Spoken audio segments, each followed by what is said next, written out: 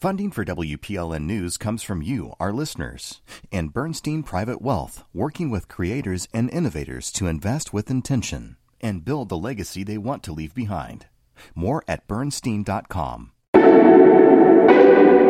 I'm Khalil Ekalona, and this is the best of This Is Nashville. It's the last week of the year. That means some of us are off work and some of us are working extra hard and long shifts. However this holiday season finds you, we thought we'd bring you something special to listen to, whether you're on your lunch break or cozied up in front of your fireplace. All week, we're airing the best of This Is Nashville 2022. Starting with, you guessed it, our very first episode. For years, you asked WPLN for a daily show, and back in March, we delivered. This is Nashville! This is Nashville. This is Nashville.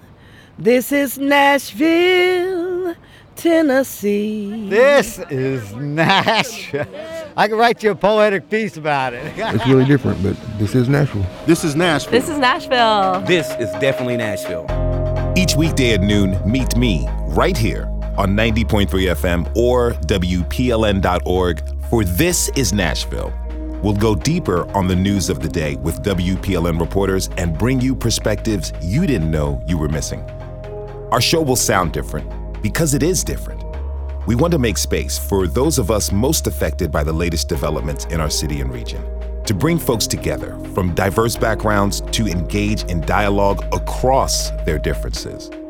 Now, when I say we'll go deeper on the news, I'm talking about getting to know our WPLN reporters and their process better. Like WPLN criminal justice reporter Samantha Max.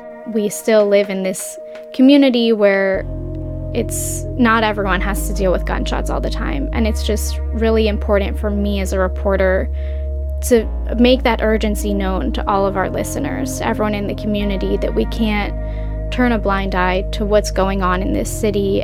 And getting a chance to interview reporters with their sources.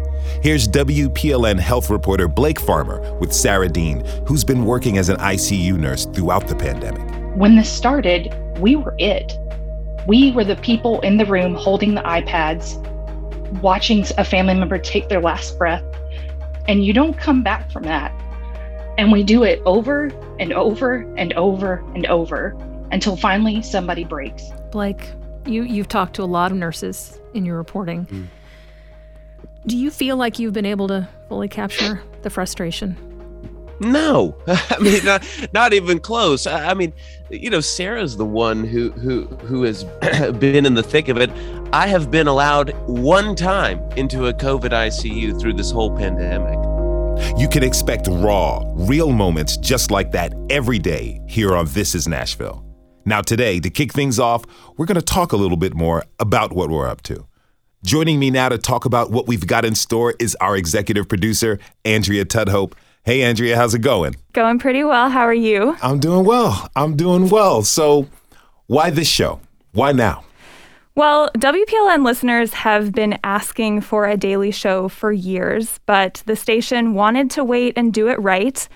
Our VP of Content, Anita Bugg, she wanted to first build up our reporting staff so that the local journalism could really be the heart of the show. And that's exactly what the station has done. Our reporter corps has grown substantially. And then last fall, you and I came on board and picked up the torch.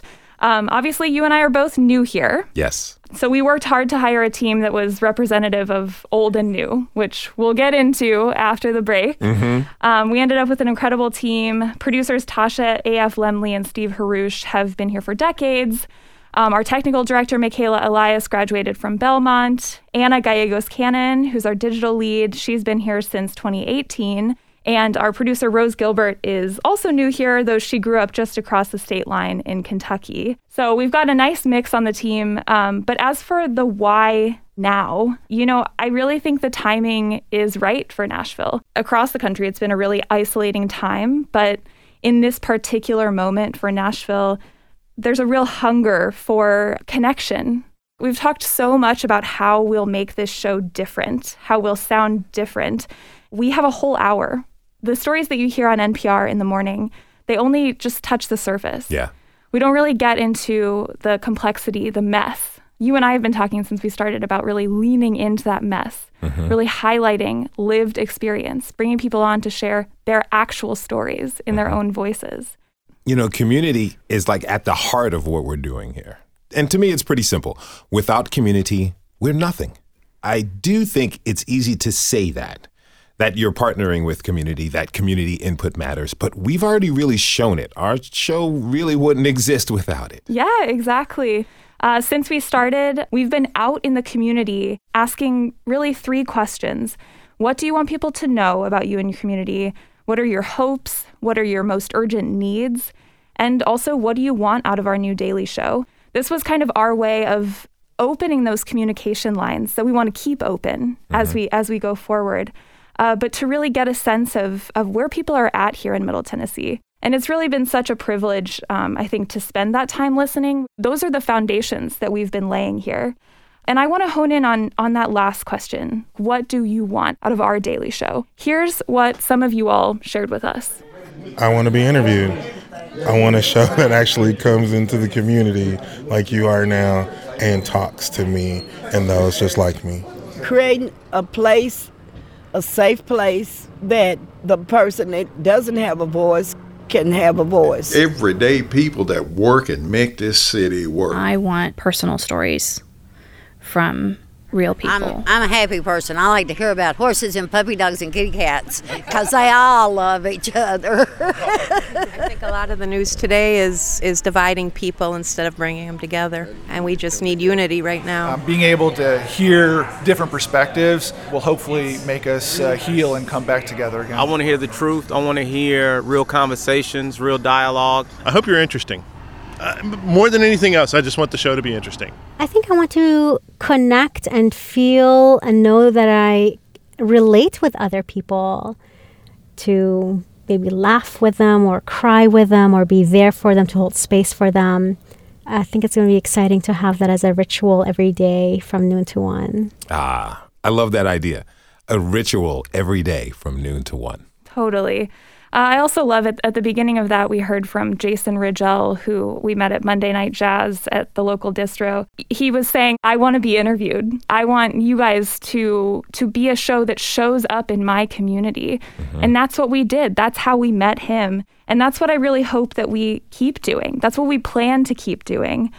And it's not just going to be in community outings. We're also hosting listening sessions. We want to, again, keep these communication lines open and really get a sense as we go along, what are we doing right? What are we missing? That's so important. You know, some of the things that we've heard from people is a real call for highlighting moments of joy. We all really want that. Communities have asked us also to highlight the people who are really making this city run on a day-to-day basis. The stories that we don't hear of the people who really keep this city alive. Obviously, we've said we're both new here, Khalil. Yes. I know you have been making the rounds since you started. So I know you've got some observations. What stands out to you about Nashville and the things that you've been hearing from the people that you've met so far? You know, the one thing I hear a lot of is that people are concerned about housing, as that is a major issue. But, you know, I've lived a lot of different places. Born in Jersey, raised just outside of Baltimore, lived in New York, I lived in Los Angeles, lived in New Mexico. And Nashville kind of reminds me of every place. There's little aspects of Nashville that remind me of every place I've lived. But the one thing that's special about Nashville is that most of the people I talk to are concerned about Nashville, you know? And if they're new here or they've been here for generations, they have a genuine concern about this place. And I can't say that for other cities that I've lived in, you know? And so that makes me feel like being a new person here, just because I call this place home now, I am automatically invested in its well-being. Therefore, I'm invested in my neighbor's well-being. I'm invested in a stranger's well-being. And that sense is something that's really growing within me as I talk to folks. And that's special, and it just makes me feel incredibly honored to be here, to meet people in the community, and to be a person who helps facilitate these conversations between folks. I just love what you just said about feeling like this is a place that reminds you of all of the places you've been. I have also lived in a lot of cities, and I feel that too. And I think it's because of the variety of people that make up this town. Yeah. And the constant change. Yeah. Anita Smith used to live here in Nashville until she was priced out. She lives in Pulaski now, and she has been homeless and is a survivor of domestic violence. Here she is sharing a little bit of what she hopes we can do with our show. And when you're talking about the great city of Nashville, there are so many people that just don't have the information. This platform right here, I hope it's a place where they can get information. It's a place that they can see the similarities with even in themselves. Then they can pick up the torch and run with it. They can see that this person got on their feet and they ran with it, and they are now gainfully employed, or they now have housing because they did the steps. But it's so many people that, they need help. They need help out there. And so this platform hopefully will reach the people for the people. So much of what Anita shared with us stands out to me, but it's this idea of dedicating our platform to reaching the people for the people. Mm-hmm. That really speaks to me. And it's something that we've been talking about so much, wanting our show to be a public service.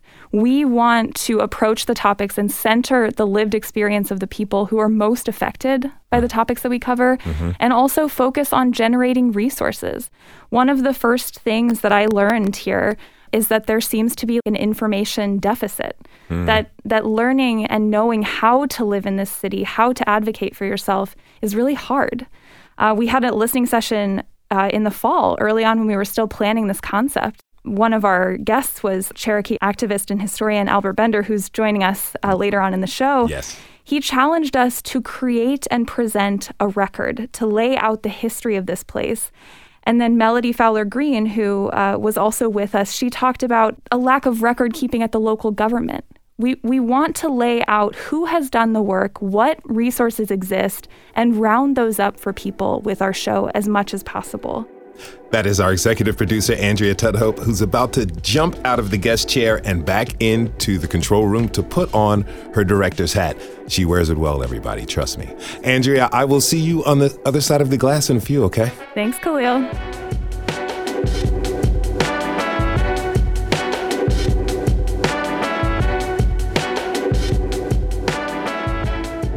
Thanks for tuning in this hour for the best of This Is Nashville 2022. Today, we're throwing it all the way back to our very first episode.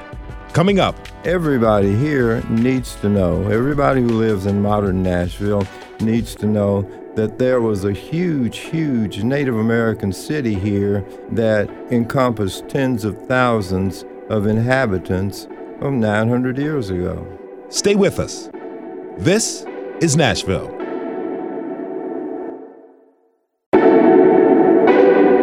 I'm Khalil Ekolona, and this is the best of This Is Nashville. This hour, we're throwing it all the way back to our very first episode for March 1. Now, heading up to our launch, the This Is Nashville team hit the streets to get to know more about you, what your hopes are, your most urgent needs, whether you're brand new here or you've been here for generations. Our city and region are constantly evolving, which is why we've been taking the time to learn and see this city through your eyes. This is Nashville. What is Nashville? It's just a big little city. We're more than just country music. It's Music City now, you know what I mean? Actually, it's pretty good. Music town, I like it. There's some amazing people in Nashville. It's a southern city with a lot of history, culture, and character, and it has the potential to really be a transformative, visionary city that creates a beloved community. But you see a lot of folks that are sleeping on these tables, park benches, and it makes you just go, shoo, boy, am I grateful. There's still too many people left behind. My beloved adopted city sometimes breaks my heart. I just really believe that I'm supposed to be here in Nashville again, and there's not anything that I can afford. Nashville, I wouldn't want to move anywhere else. I would not want to live anywhere else other than where I'm at now in Nashville. I went to Ohio. I went to South Carolina. Yeah, I say my Nashville is better. All Oh, man, Nashville's everything to me. I was born here. My family's from here, and I am proud to be from here. I'm proud of the lessons I've learned, and I learned them in Nashville. Where is there a better place? Where is there a better place? That last voice you heard was Robert Crawford. But not everyone shares Robert's enthusiasm. It's no secret that Nashville is at a crossroads. Old versus new, that has always been the theme when change is afoot. From the ever-expanding downtown skyline to that new crop of tall and skinnies that I swear seems to be popping up overnight. It's happening right before our eyes. But more than anything, it's the people of Nashville that are changing. Nearly 400,000 people have moved to Middle Tennessee over the past decade. That is a lot of new folks, including me. With so much growth, what's at risk of being forgotten? We're bringing in 3 people who think a lot about where we've come from and where we're going as a city. Albert Bender is a Cherokee activist whose historical knowledge goes far, far back.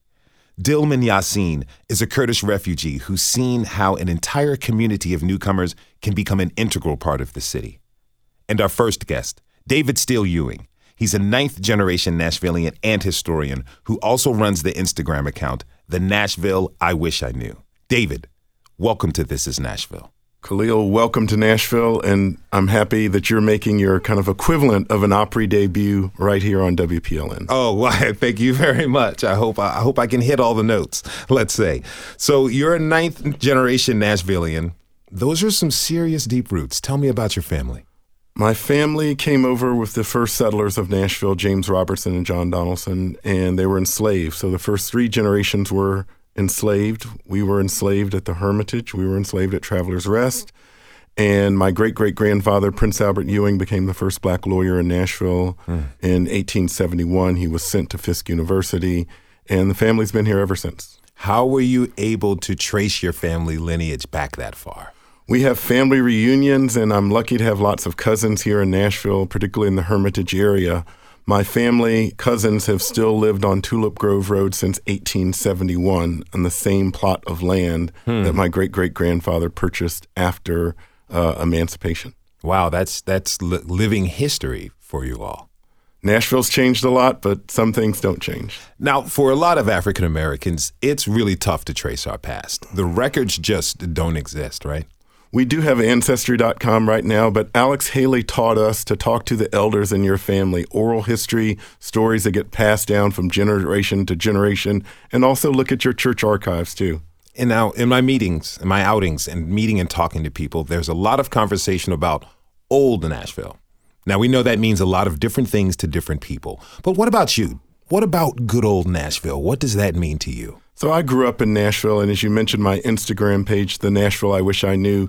To me, old Nashville are places that don't exist anymore that people remember, like the Opryland theme park, the restaurant Houston's, Candyland, just old buildings that we've torn down. And so when people get reminiscent about old Nashville, they just remember kind of a time and a place that's not around anymore. You know, if you can't afford to live in Nashville, are we losing the people that grew up here or their parents were here and grandparents were here? And the architecture. I love old buildings and historic preservation, and it seems like the tall and skinnies that you mentioned, a lot of those are being built where old houses are being built. And we need to preserve that. You know, the reason that people move to Nashville is because they like the coolness and the authenticity of Nashville, and we can't wipe that all away. Now let's talk about Instagram for a minute. We're going to go to IG. Your account, The Nashville I Wish I Knew, is kind of like a virtual antique shop crossed with a museum exhibit. You've got almost 23,000 followers, so clearly you're doing something right. I'm curious, what posts are people most drawn to when they look at your account? People love anything with Opryland theme park and, of course, Dolly Parton. I just recently posted a picture of Dolly Parton and Captain Kangaroo from 1976. I roll with Captain Kangaroo. She was on his show a couple times, and, you know, it's just that nostalgia. Who doesn't like Dolly? And, you know, Dolly is still part of Nashville, and Opryland is not the theme park. But, you know, I think a lot of people just look at the page to see old buildings and restaurants and just kind of how Nashville was, and to hold on to that part as, you know, their city changes literally by the day. I would rather be growing than not. You know, there's some cities that have boarded up downtown windows that have fewer population than they used to. You know, we're growing. We just got to figure out how to grow and how to really be the authentic city that everyone used to love. So we met with Jason Rigel at Monday Night Jazz at the local distro.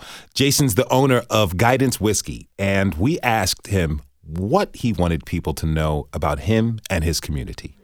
Oh, I want them to know more about it. Let's start there. Our community is a special one. It's one that's historic to this city, and I think that if we can start to get to know each other better, take a bit more time and slow down, ask more questions, I think you can see that there's a lot of communities in Nashville that are special and that are making the city what it is today. That right there really speaks to what we've been talking about, that there's so many different kinds of communities that make up Nashville.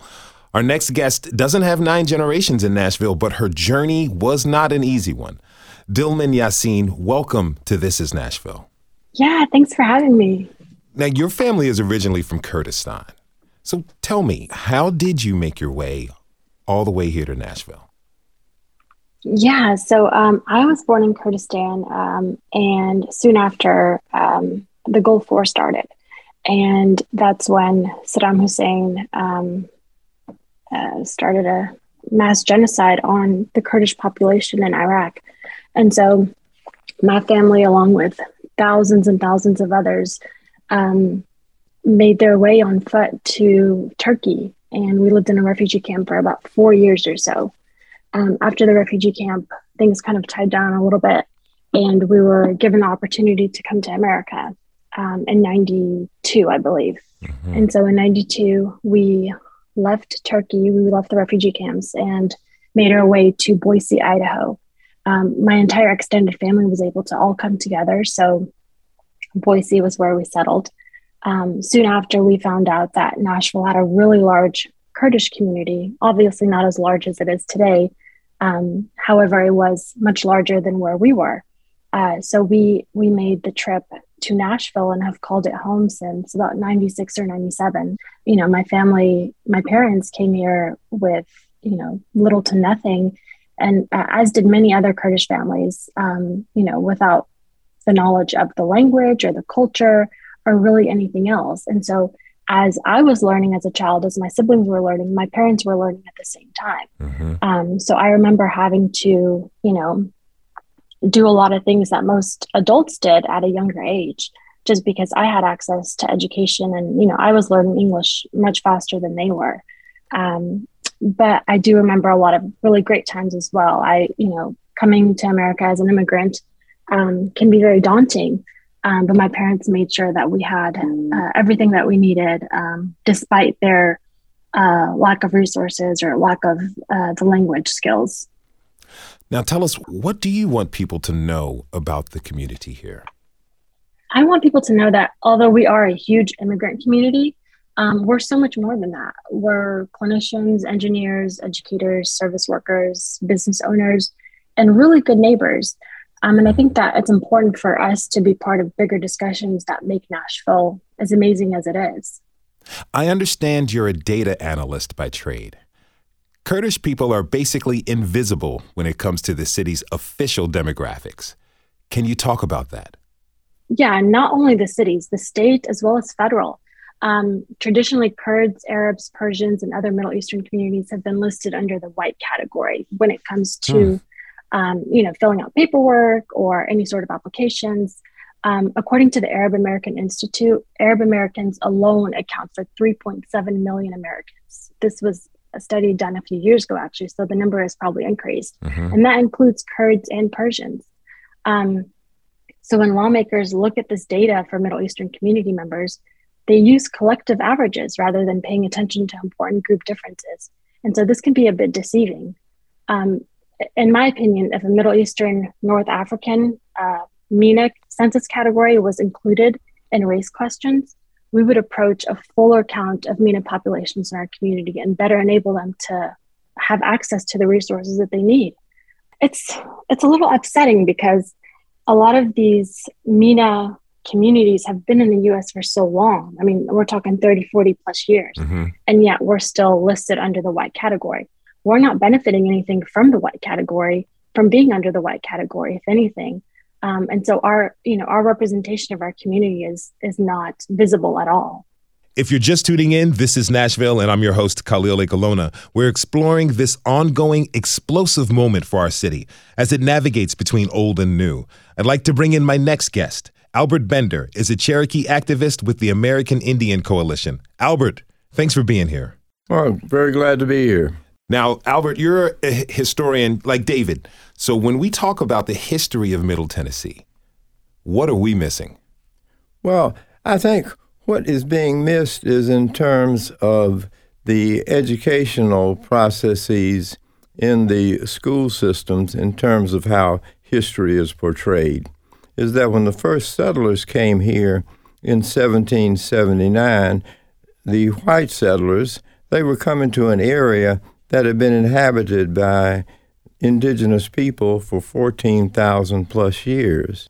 Approximately 1,000 years ago, Nashville had the largest indigenous population in the entire Southeast. It was an area of enormous Native American populations living in a variety of different ancient cities, villages, towns, hamlets, and farmsteads. Ancient Nashville, and I use the term ancient Nashville, had a population of 400,000 Native American people, and the population of modern Nashville did not eclipse the population of ancient indigenous Nashville until the 1960s. But I think that everybody here needs to know, everybody who lives in modern Nashville needs to know that there was a huge, huge Native American city here that encompassed tens of thousands of inhabitants of 900 years ago. So when you look around our city today, what do you see? Well, I see a city that is growing, and I have to be quite frank, I think in some ways it's growing too fast, because the infrastructure that exists in Nashville is not catching up with the population explosion, with the entertainment explosion, with the industrial development explosion. And I think that in order to maintain Nashville and the quality of life in Nashville that attracts so many people to this area, that there needs to be a balance, so to speak, and so that the city in many ways does not get ahead of itself. You know, in my outings, really meeting the community, as Andrea and I talked about in the top of the show, that is one thing that I've continued to hear, is that people are not upset with the growth, but they feel like the growth is happening too fast, too quickly, and maybe it would be best for the city to slow down a little bit to consider it. I want to ask you, you've been speaking out about the development of the East Bank. Tell me, what are you concerned about with that? What the Native community is concerned about in terms of the East Bank is that the proposed development on the East Bank, Oracle and other large corporations, does not happen so fast that an erasure of ancient Indian history does not take place. Modern Nashville sits atop an ancient Native American city. And this is all of downtown Nashville. And in fact, on the other side of the Cumberland River, the East Bank was also where the ancient city sits. In order for there to be an appropriate preservation of ancient Native American history that everybody can appreciate, there needs to be a slowdown of the development of the East Bank to the extent that archaeological research can be done so that all Nashvillians, all Tennesseans, in fact, the nation as a whole, can appreciate the brilliant and advance Native American cultures and civilizations that existed here hundreds of years ago. You know, to me, part of that appreciation comes to recognizing that there's different groups of Native Americans who made up ancient Nashville. Can you talk to me about the different members of the Native American community from back then as opposed to who's coming here now? Well, it could have been a multi-tribal, multi-ethnic type of Native American community. Mm-hmm. In other words, made up of the ancestors of the different southern tribes, historic tribes that exist today, including Cherokees, Creeks, Choctaws, Seminoles, and Chickasaws. And that is replicated today in terms of the Native American people who live here at the present time. You have Native American citizens from tribes all over the country that live here in the Nashville area, and they are attracted or brought to the Nashville area by a lot of things that are in common that attract other people of other nationalities to the area. Okay, I'm a transplant, and one thing I hear a lot about is that with all the new folks like me, don't run into many people who were actually born and raised in Nashville. Well, A.J. Starling was born in 1949, so he's definitely got some perspective. He's also secretary-treasurer of the Tennessee AFL-CIO. Let's hear what he has to say.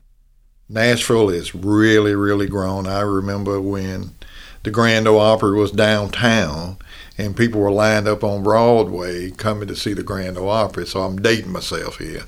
But do we need change? Absolutely. But there needs to be a balance. There needs to be a balance where people that are less fortunate than myself and trying to stay in their homes can stay there, can have affordable housing. I think that's the piece that we are missing. We want to keep our integrity. We want to grow, but there's got to be a balance somewhere. So that's another word I've heard a lot in my conversations, balance. Question for you, Dillman. I want to start with you. How do we strike that balance? And also, what happens if we don't?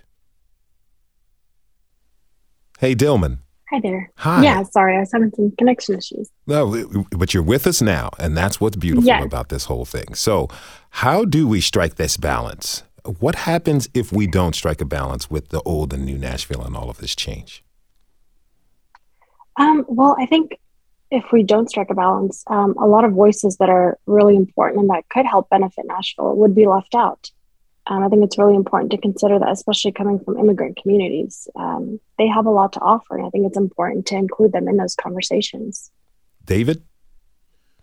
I think you need to get everyone involved. That's the political community, that's the not-for-profit community, the business community. We all are in the same boat, and we want to make our city the best it could be, but if we're leaving just large swaths of people behind, we just become a New York or San Francisco, and it's not the charming Nashville we grew up in. Albert, I'd like to end with you.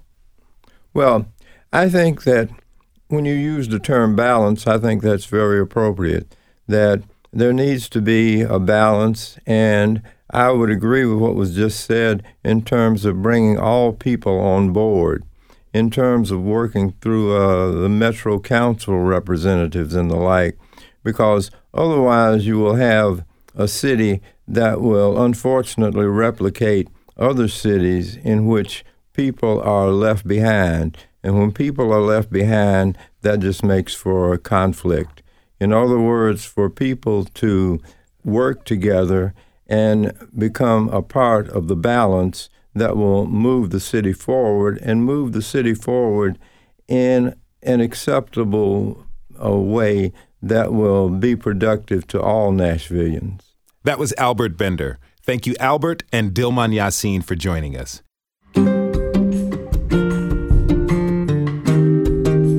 Thanks for tuning in this hour for the best of This Is Nashville 2022. You're listening to the very first episode of our show. Coming up, there's not many places or cities that you can go to, and you've got about 25 bars and a couple block radius. Stay with us.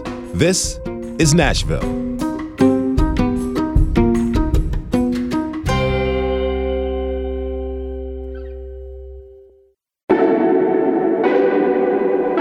I'm Khalil Ekalona, and this is the best of This is Nashville. We've been reflecting this hour on our roots with a ninth-generation Nashvilleian and a Cherokee historian, because it's not a complete look at our history if it doesn't include our native past. From where we've been to what we're becoming, we're bridging the gap between so-called old Nashville and new Nashville, and looking at how our city is changing right before our eyes. Now, new Nashville might call to mind something like this. These girls are ready to party. They are tearing it up. Every which way my head turns, there's a different batch doing something else that I don't want to see. Drink up, ladies. Bachelorette Weekend was a hit reality TV show about, you guessed it, the bachelorette party scene in Nashville. Our next guest had a little something to do with this in a past life. Joining us now is Rosa Castano. She's a mindfulness coach who also knows how to throw a party. Rosa, welcome to This is Nashville. Hi, happy to be here. Wonderful. Thank you so much for being here. Now, when I talk to people about the direction our city is heading, one complaint I hear about is all the bachelorettes tearing it up downtown in Airbnbs around Nashville. So, Rosa, not too long ago, you were the sales director at Batch Weekend, a company that organizes bachelorette and bachelor parties.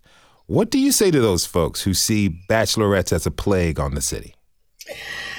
It is such a catch-22. They were coming here originally. You know, I would say kind of our Batch Weekend heyday was probably about 5 years ago or so. And they were coming because it is about an 8-hour driving distance from over 50% of the U.S. And at the time then especially, it was pretty affordable. It was a place that, you know, people from the Midwest would save up and come here. They saw it on TV.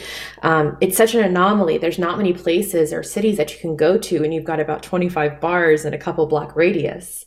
So it was a place to come have fun.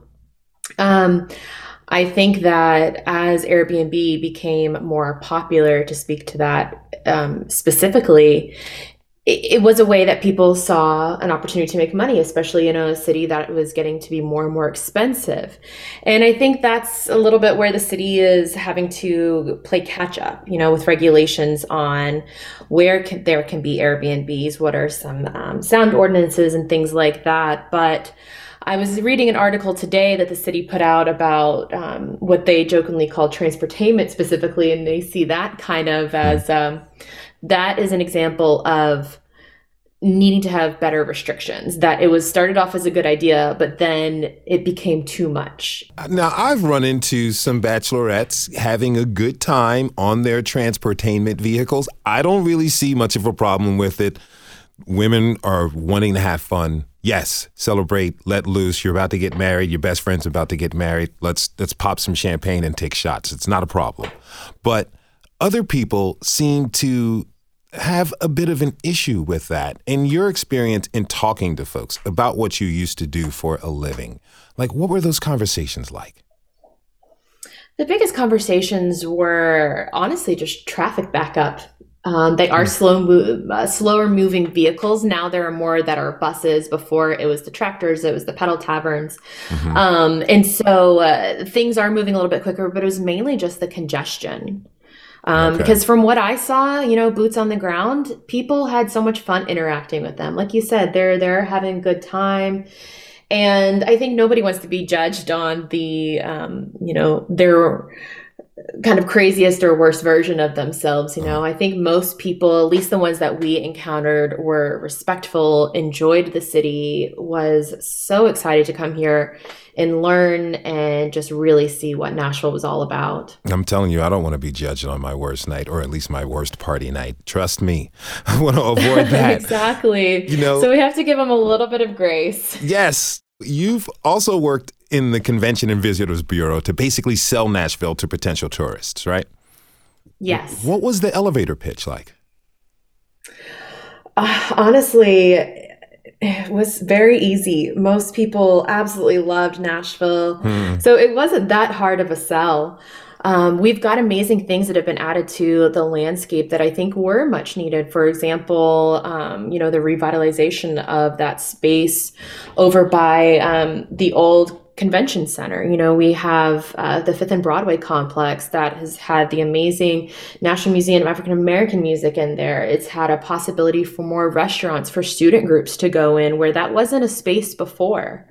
And as someone who grew up here in Nashville, it's been really fun to be able to see the growth, but with the growth comes the discomfort.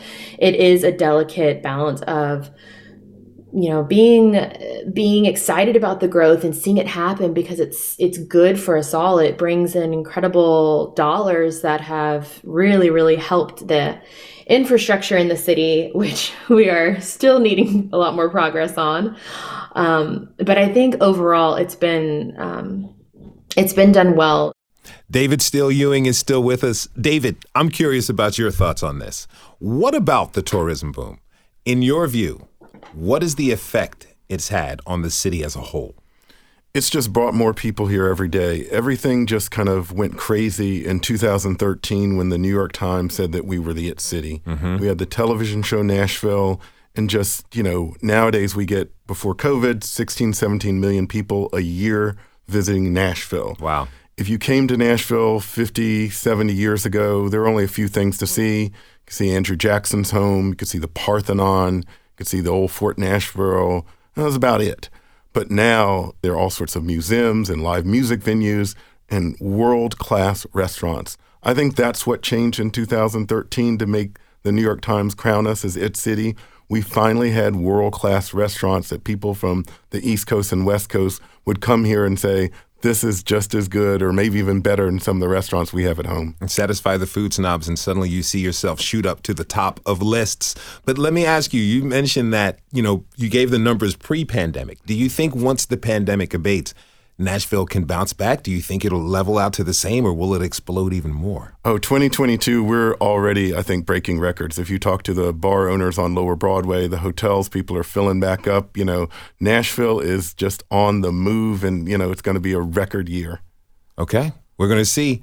Rosa, I think some folks who saw you on the reality TV show Bachelorette Weekend might be surprised to hear that you're a mindfulness coach now. Now, look, I'm not surprised. But really, how did you end up to where you are now? After doing the TV show, got a little bit of taste of just how that world was, and I wasn't as interested in that. I spent a few years working at the Country Music Hall of Fame, and then my story ends and also begins like many others. We had to do the COVID pivot because of the pandemic. Job positions were eliminated. No tourism department, unfortunately.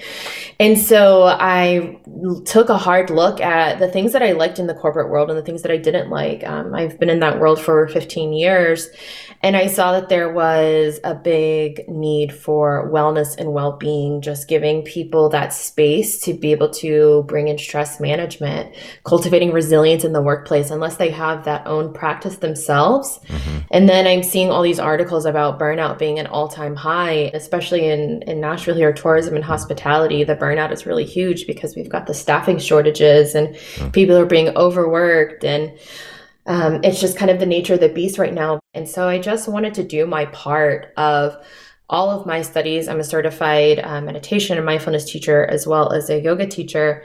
And I just wanted to take all of those elements and how I applied them into my life and knowing that corporate world and marry them together to be able to help bring balance and well-being into a place that is desperately in need for it. Bachelorette to mindfulness industry pipeline, y'all. You heard it here first. If you're just joining us, you're listening to WPLN's This is Nashville. I'm your host, Khalil A. Colonna. Today, we have been exploring this explosive moment for Nashville, navigating between the old and the new. Our next guest has a real interest in where our city is headed because he's about to graduate from Big Picture High School. Jalen Hayes, welcome to This is Nashville. Thank you for being here. I just hope that you're not going to get detention for talking to us in the middle of the day. No, trust me. They've been coming in here and popping in on me, so I'm good. Okay. Now talk to me about what you think about this place. This is the city you grew up in. What do you think about how it's changing? Well, growing up in Nashville and also hearing the stories that my mom tells me all the time about kind of like how you all have touched on here about Opryland and a lot of great other things. I'm really not for the direction that Nashville is going into. I definitely love to see, of course, the beautiful skyline and new skyscrapers. But as far as digging deep into our neighborhoods and where there's a lot of rich Black history, I don't think that is fair for a lot of our people to be displaced and having to be forced out of their own homes and neighborhoods. I definitely feel as though Nashville doesn't pay enough attention to that. And again, there's just knowing the history of the Fifth Jubilee Singers here in Nashville, and just knowing you've had a lot of great people live here and come from Nashville. It's like, where's their culture? When you go to places like Atlanta, there's culture there. There's Black culture. It's very diverse, but here in Nashville, it's just one thing. It's just country music. You have to go find Black music and Black art in certain spaces instead of it being on like Broadway. For the first time, we have Slim and Huskies, which is a Black-owned restaurant on Broadway, which is something major for a lot of Black people here in Nashville. Now, Marilyn Ma'at is a singer-songwriter who grew up here in Nashville. We met Marilyn at Monday Night Jazz at the local distro. We asked her about her hopes for the future. Okay, my hopes for the future for Nashville is that everybody has a place and that nobody gets left behind. It's growing so fast. Born and raised in Nashville, people look at me as if I don't belong here. New people. They look at certain people as if they do not belong, like they don't fit the Nashville mold. Nashville is music city, period. Regardless of genre, regardless of style, I'm a Black artist, I do pop music. And people don't think that people that look like me sound like me. Now, Jalen, I want to ask you this because you're a musician. Have you ever felt this type of tension? I've definitely felt that type of tension that, especially with creating music at Pearl Cone High School here in Nashville. Sometimes we are sitting there, we're like, okay, are people actually going to listen to this? Especially here in Nashville. How do we get people to listen to this? What are people's interests nowadays? Are people going to sit on Broadway and listen to R&B music? Which I'm pretty sure they will. But again, when you look at the dynamics of Broadway nowadays, you don't really see a lot of African Americans on Lower Broadway unless they're going to the African American Music Museum or going to visit like Slim and Huskies and things like that. But honestly, as far as the African American Music Museum, I can see hope within bringing back that Black music here in Nashville, the blues, things in that nature. Because that museum is dead smack in Broadway. It's downtown. Yeah. You have no choice but to look at it. So I definitely feel like that's greatness in the making. I can see some hope in Nashville, but then again, it's very scary. Just being in North Nashville, where my grandmother lives, when you step out of our gate, it's people staring at you like, what are you doing over here? You're seeing all of these different homes that are just unfamiliar to you. And it kind of makes you feel very uncomfortable in a way. That's Jalen Hayes. He was joined by David Steele Ewing and Rosa Castano. Thanks to you all for being here, and a major thank you to every single one of you out there who made this show possible. This is Nashville, and I'm Robert Crawford. This is Nashville, and I'm Natasha Wilson. This is Nashville. I am Nagarajan. I'm in Nashville. I'm in Najat Aziz. This is Nashville, and I'm Kay Higgs. And I'm Raven Nye. April Fraser Kamara. I am Lamar T. Wilson. John Taylor. And I am Marilyn Ma'at. Chris Scott Fieselman. Christopher J. Floor. And I am Javana Himmat.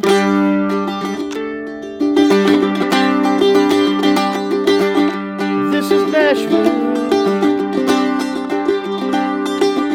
It's not supposed to be 2 syllables. This is Nashville. You can run it together. Nashville. This is Nashville.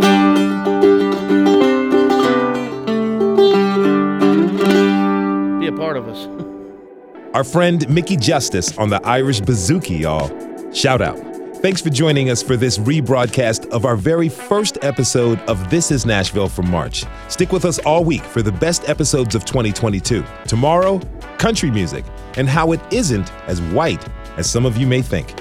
This is Nashville is a production of WPLN News and Nashville Public Radio. Listen back at thisisnashville.org or wherever you get your podcasts. Our producers are Steve Harouche, Rose Gilbert, and Magnolia McKay. Our digital lead is Anna Gallegos-Cannon. Michaela Elias is our technical director. Our executive producer is Andrea Tudhope. The masterminds behind our theme music are Laurent and Namir Blade. Shout out to our former producer, Tasha A.F. Lemley. We miss you, Tasha.